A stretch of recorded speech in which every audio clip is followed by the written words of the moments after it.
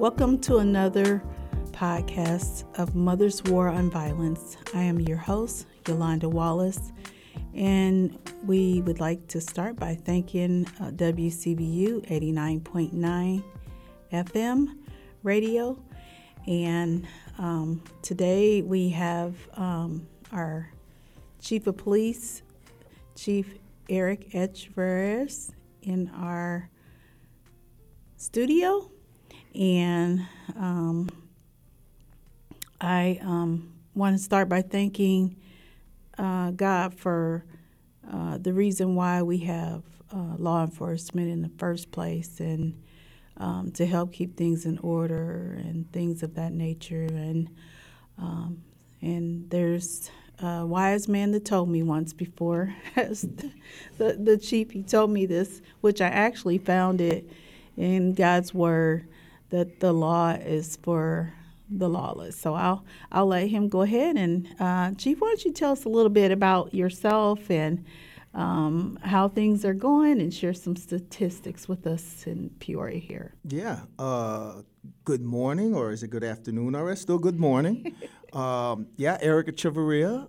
I came here about a year and a half, just over a year and a half ago. So I've been with the police department as of end of August of last year. End of August of 2021. I'm sorry. Okay. I'm losing time in Peoria. I'm so busy. You're busy. Yes.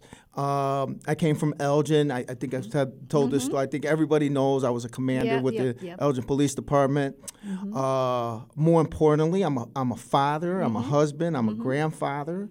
I'm a Afro-Latino male of Puerto Rican descent. Awesome. And that's who I am in a nutshell. Okay, Very great. very simple. Great. I got my master's from NIU in public administration. Okay. I was in the Marine Corps for 4 years. Awesome. So being the chief of police here in Peoria, I see you're everywhere. You're in lots of different places, and I know you have assistant chief, and you have different lieutenants and stuff up under you and stuff. What are some of the challenges that you have being a chief? Well, I think the first challenge is I'm the new guy, right? Like let's start from the beginning. There's a new chief. All eyes are on what's this guy going to do? What's he going to do? What are the decisions he's going to make? And not just internally, but externally, right? So I've been here long enough now, and I think the community is kind of observed who I am. And I think I know the officers know who I am and where my lines are drawn, what I accept and what I don't accept. Right. So I think initially that's the biggest challenge, to come into a city. Last year was my full year. All the eyes were on what's this chief going to do? What is, what are the goals going to be? What changes do they want to implement? How's he going to react to certain things? And so, is he going to be accessible? Because there was a lot of people on my interview panel.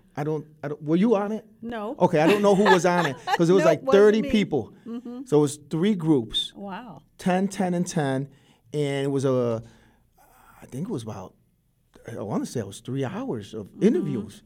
If I remember correctly, or at least it seemed that way, but I was in one, and then I moved on to another one, and I moved out. And there was a lot of people. I don't know who was in all the interviews. I met some of them after the fact. But I made comments in the interview, and I remember saying, listen, if you're looking for a person who's going to be authentic, who's not just punching in and punching out, because I think if you're just punching in and punching out, you're not doing your job. A person who's going to speak their mind, but also expect people to speak their mind to me. I don't want to be surrounded by people who are just going to say yes to me. So you like accountability? Absolutely. Okay. Absolutely. Cool. I don't want people just around me that are just yes, yes, yes. I don't want to be the smartest person in the room either. Right. Then we definitely got a problem if I'm the smartest person in the room. And so I think the community's been able to see that in the officers. I think initially that's the biggest obstacle. And then it's just the other obstacle, right? Let's call it what it is. It's the crime. Yes. I knew and I didn't know the amount of violence in this city, the amount of shootings, the amount of homicides, the amount of, right, just this, and then the amount of juveniles involved in a lot of this as well. And those are very big obstacles to overcome, right? Because we as the police can't control it. If I had a magic ball, a crystal ball that told me where things were going to happen, well, one, you probably don't need the police, but two is then we wouldn't have these issues. But we don't. And a lot of these they happen behind closed doors. They happen in the cover of darkness. There's beef between some other people. We don't control that. And oftentimes we're reacting to the shots that are being fired, or we're reacting to a fight, or we're reacting to whatever the crime may be. And so is how do we interrupt those things? How do we interrupt it before it occurs? And so those are always the challenges. Yeah.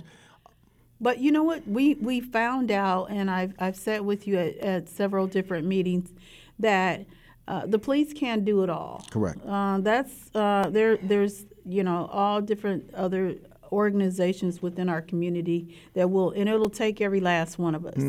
One of our goals in Mother's War Against Violence is to find out where the violence starts. And the violence starts at home. And so with Mother's War on Violence, we've experienced and talked to several different organizations, several different family members, pretty soon we're going to have some conversations with fathers. And just talking about in general, where does the violence start? I mean, what resources do we have to meet the needs? Which we're glad that we started the Coalition for Families in Crisis that you attended. That is awesome to have a partnership with the Peoria Police Department and trying to find out how to stop this violence and where it starts at. And find out about the after-school programs and so on.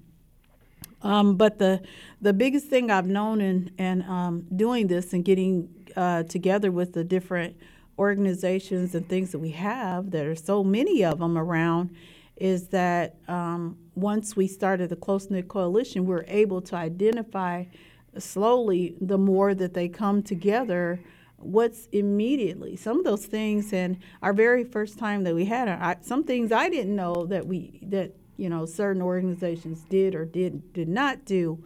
And then when you're talking about teenagers, why in our world that's changing, I can't necessarily that it's just at home, because there's things changing in social media, there's things changing with the government and the laws and stuff, and legalize, different things that are happening. And it becomes a challenge for community service workers like myself, and as well as you being the police. But what are the challenges that you have within the police department? Because I know that the situation happened down in Memphis, and I know that there's some situations that happen in Peoria involving police being in, having to, take, someone's life or ending in a fatality because of situations, because we know that the police are to protect us, but then sometimes it seems like, things get out of hand. Well, I think you're obviously talking about Mr. Richmond.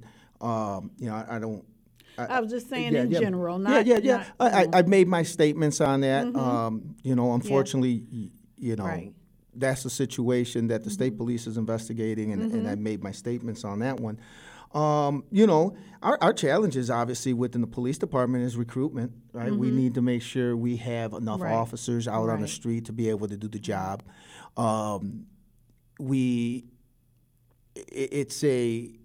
It used to be where you show up, there's 500-600 people applying for the job, at least when I got hired. And we're seeing those numbers change. We're seeing a new generation of police officers. They think differently. The way they do it's just a different person than it was when I got hired. Right. So, we're working on some new recruitment strategies to have more officers in place. Again, officers ain't the complete answer. So one of the other things that we're starting to look at this year as we move forward is How do we hire non-sworn personnel that don't carry a gun, that don't carry a baton, they may have a radio, to respond to certain calls? How do we respond to, and we have officers that respond to accidents just to take an accident report. Could somebody else do that? Right. We have officers that respond to retail thefts. Could somebody do that? Yeah, that's Do true. we have officers that respond to these burglaries that are a day or two old, right? It's not a hot situation. There isn't an immediate danger that you need somebody to respond like a police would. So we're looking at that, obviously, and how do we do that? And then, the co-response that we're working on, and we're trying to get through the budget process on that, is how do we get mental health workers involved with the police department to touch all these juvenile cases that come through and domestic violence cases that come through so we can prevent something on the other end. We're working currently, have a meeting coming up with the school district, and Chief Boone is, we stay in, we have phenomenal contact with the school district, and there's a safety network meeting. I think you were at the last one. Yep. I looked at him and I said, hey, you have data, you have information at the school. So if you look to people, young adults that have been arrested, have been shot, have been killed, whatever the case is, what did they look like at school? How many referrals did they have? How many absences did they have, et cetera? Now, go look and give us the top 10 for each school now, so we can now start going and interrupt that now, so they don't end up now. Yes. Right. So we're looking at creating some type of, we're going to call it kind of a task force, where basically we take that list and we have the key people in the room, and then now we go knock at their door and say, hey, Mom, Dad, we're here because little Johnnies have had this many referrals and this many absences, and this is the path he or she is going on. Now, what do we need to help you with? Is it that you're working in the evening and he's alone? Is there food is missing? What's missing that little Johnny or little Mary isn't making it to school or having these many referrals? Something is causing this. How do we help you, help yourself? Because we want to interrupt it early. And so if we can interrupt it, then maybe we can avoid it. Well, you know what? I feel the same way, Chief, because I think about when we were younger coming up, there were always ex-offenders. There were always people telling you, don't start. I mean, there's different programs that we used to have, the McGruff, the police dog and stuff like that, and how crime isn't good and crime don't pay. And we don't have those things anymore. Yeah. So it changes the way kids see things. So I still try to go into the schools, and I find it hard and challenging to get into schools with the way things are now, just because those kids who are in school need to know that there are laws that we have to obey by, and you just can't get out here and do whatever you want to do without consequences. Yeah, and I think what you're seeing though is, I think in these new generations, we're seeing that the family dynamic has changed. I could only speak on my behalf. When I was growing up, my mom was there when I left the school and was there when I got home, and my dad. So he had his role. My dad did what he did, and he worked, and he made sure certain things were done around the house, and so did my mom. But there was always somebody there. Right. You always see, and I mentioned this the other day on a different radio show, is that we talk and we continue to say it takes a village, right? Right. Where's the village at? Well, the village is breaking down. That's what I'm saying. Yeah. So I don't think it's the village is there like it used to be. No, because I think it's you not come either. Say something to my kid, I'm ready to fight, right? Yeah, that's what usually is happening. Yeah, it is. And it wasn't like that. No. And people are really just trying to help somebody out by saying, hey, stop that behavior. You're going to get yourself in trouble. I'm going to tell your mom. But now you go tell mom or dad, and mom and dad is stay out of my business. And so that village has been broken down because everybody wants to be on their own. I'll handle it. You can't say nothing to my kid. Yeah. Yeah. And so so those are the examples that oftentimes kids are seeing. And they know that nobody can say nothing to them. And right now, even the mother's role that she used to be has broken down so much that, it's I don't know. She don't have control over the house no more. Well, times have changed. A lot of them, And both, and I'm not saying it's wrong or right. Right. Two parents now, it's not like it used to be. One No. parent can work, the other one didn't have Right. to. Nowadays, and the cost of living is so much high. It Go is. buy some eggs now. I went to the store to buy eggs the other day. I don't do groceries. Mm-hmm. And I don't do groceries because my wife just handles it. Not because I can't. Let's clarify that. Right. That almost sounded like I don't do groceries. That's not what I meant. No. But my wife said, hey, can you go? I was at the store. She goes, can you pick up some eggs? So I'm at the store, and I look at the eggs, and they're like $9 a dozen. I called her. I said, hey, is this right? Should I go to a different store? This seems crazy. Right. $9, $9 for a dozen eggs. She goes, nope, that's what it is. And I said, okay. I thought I was like, where am I at? Am I at the wrong store? So it often takes two parents to work, and they got to put food on the table, and there got to be a roof over their head and clothes on them. So I think times have become more difficult, right? And education is more important than it even used to be. Right. And so I think that's where it all is going to start, in the family and education and being able to have jobs that are sustaining. But for some reason, the younger generation don't see that education is still the key to open up doors and to have dreams. They don't see that as that anymore because they too busy on day to day trying to survive, trying to the peer pressure has gotten harder and the bullying and things like that. However, there's another elephant in the room in Peoria, and it's the unsolved murders. I've always said that that's a factor in these things. Give you an example. There's so say there's an unsolved murder of a father and he has kids. Okay, what do you think is going to happen? Because the majority of the unsolved murders we found in some of the statistics are African American men. African American making up 23% in the Peoria area. Is that right, Chief? Well, I'll tell you, Okay. since you asked, I could tell you that last year's homicides, 2022. 2022, were 24 homicides. 19 are African American. 14 of them were men. Okay. Right? And when we talk about shooting incidents, somebody hit by gunfire, right? 106 people were hit by gunfire. 78 were men, male blacks, and 21 were female black, right? Yeah. So we know where it's at, right? Like, what's the demographic is at? And that's absolutely correct. And it's unfortunate. Yeah. And So- the offenders Yeah. are the same Well, demographic. yeah.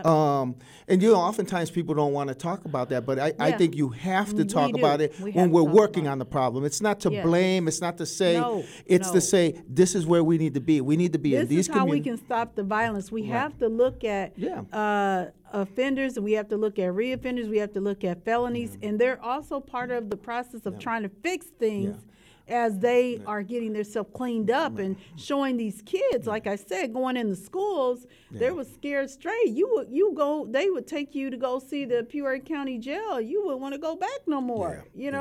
And I'll say we don't have the term often a cold case. Our cases are maybe inactive, but they're not necessarily closed. They're just inactive, waiting for leads, waiting for more investigative information to come through. And sometimes, right, we had 24 homicides last year. So guess what?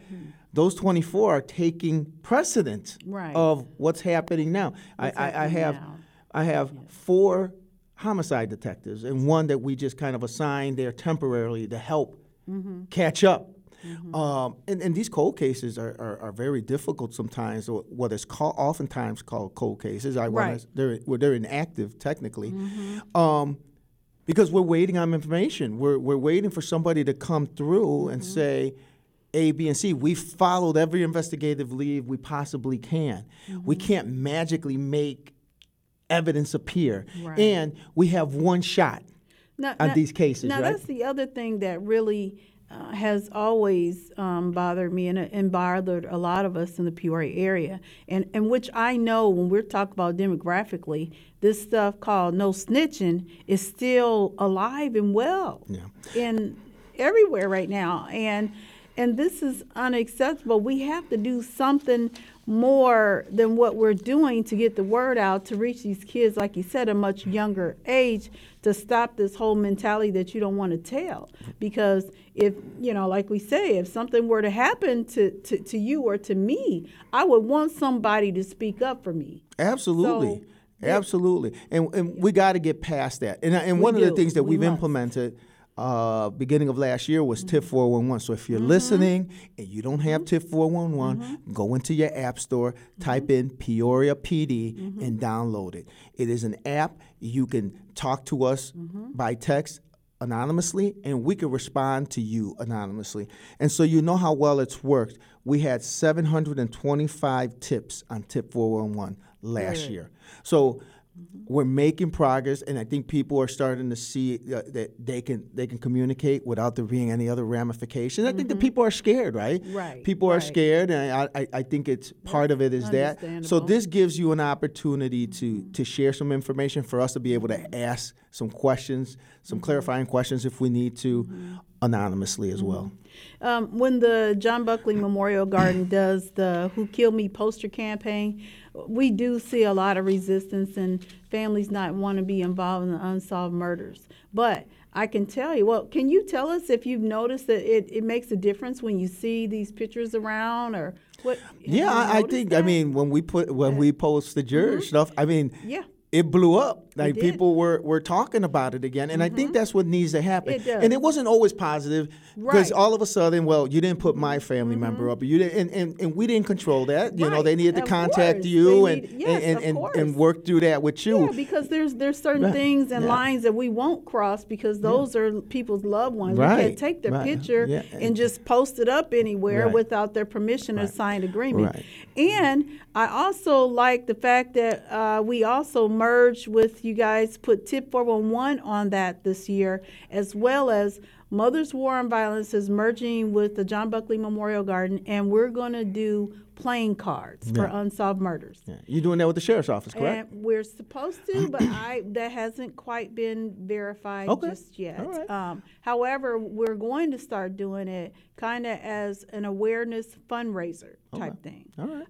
Well, I think anytime you can highlight these cases and maybe it stirs something up in somebody to share some information, and that's the point, is somebody knows what happened. And the family feedback that we get is that it helps them feel like nobody has forgotten about their loved one, which is going to do what? Encourage the kids to go to school. It's going to give them hope. Yeah. Okay, it's going to give mom and dad, whoever's around left, sisters and siblings, that somebody does care, and our city does care. Yeah. Because this year we plan to bombard the city again with, of course we need more volunteers, but we plan to bombard the city again with more flyers and whatever we can. And then another way that we're trying to help those families is by doing the gun buybacks.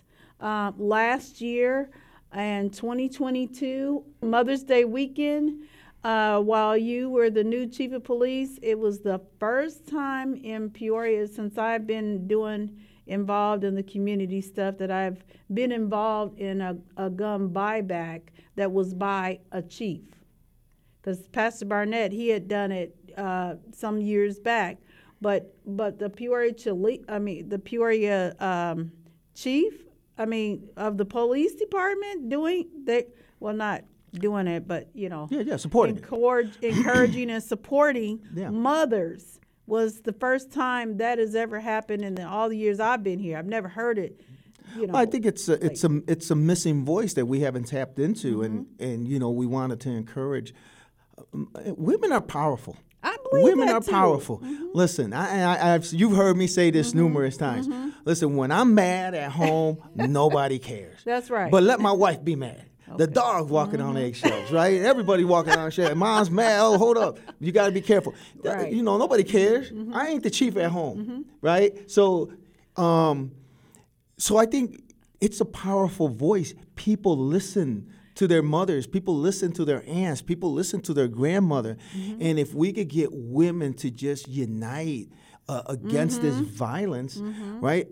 How powerful would that be? But we fail at all levels to unite our own selves, right? It's sad. We know where the issues are at. We know, but we're quick to point fingers at each other, right, instead of just coming together and saying, how can we support each other? What can we do to get information out? But guess what? My thing is that I'm not into the whole clique thing of pointing fingers at people, because when after you've had this type of thing happen to you and you lose a child, it's kind of like people kind of shun you and they don't see you as part. You could be still part of the team. Yeah. I mean, we still can be part of the team, even though we may not have the highest degrees and we're just moms. Or some of these mothers, like I've heard them say, some of the grandparents are like 35. We still can be part of the solutions in helping in a community for our kids. Absolutely, and I tell them to step up. That's right, and the more that you get those mothers and grandmothers and aunts and all these women to step up, and even uncles and grandfathers and stuff who've lost a loved one, they're still as important as well. Yeah. It won't do anything but win-win as much as we can on doing our part as the community. I heard you. Excuse me. I know we're going to get that cure violence, and I saw you at that meeting, and I see that it's important.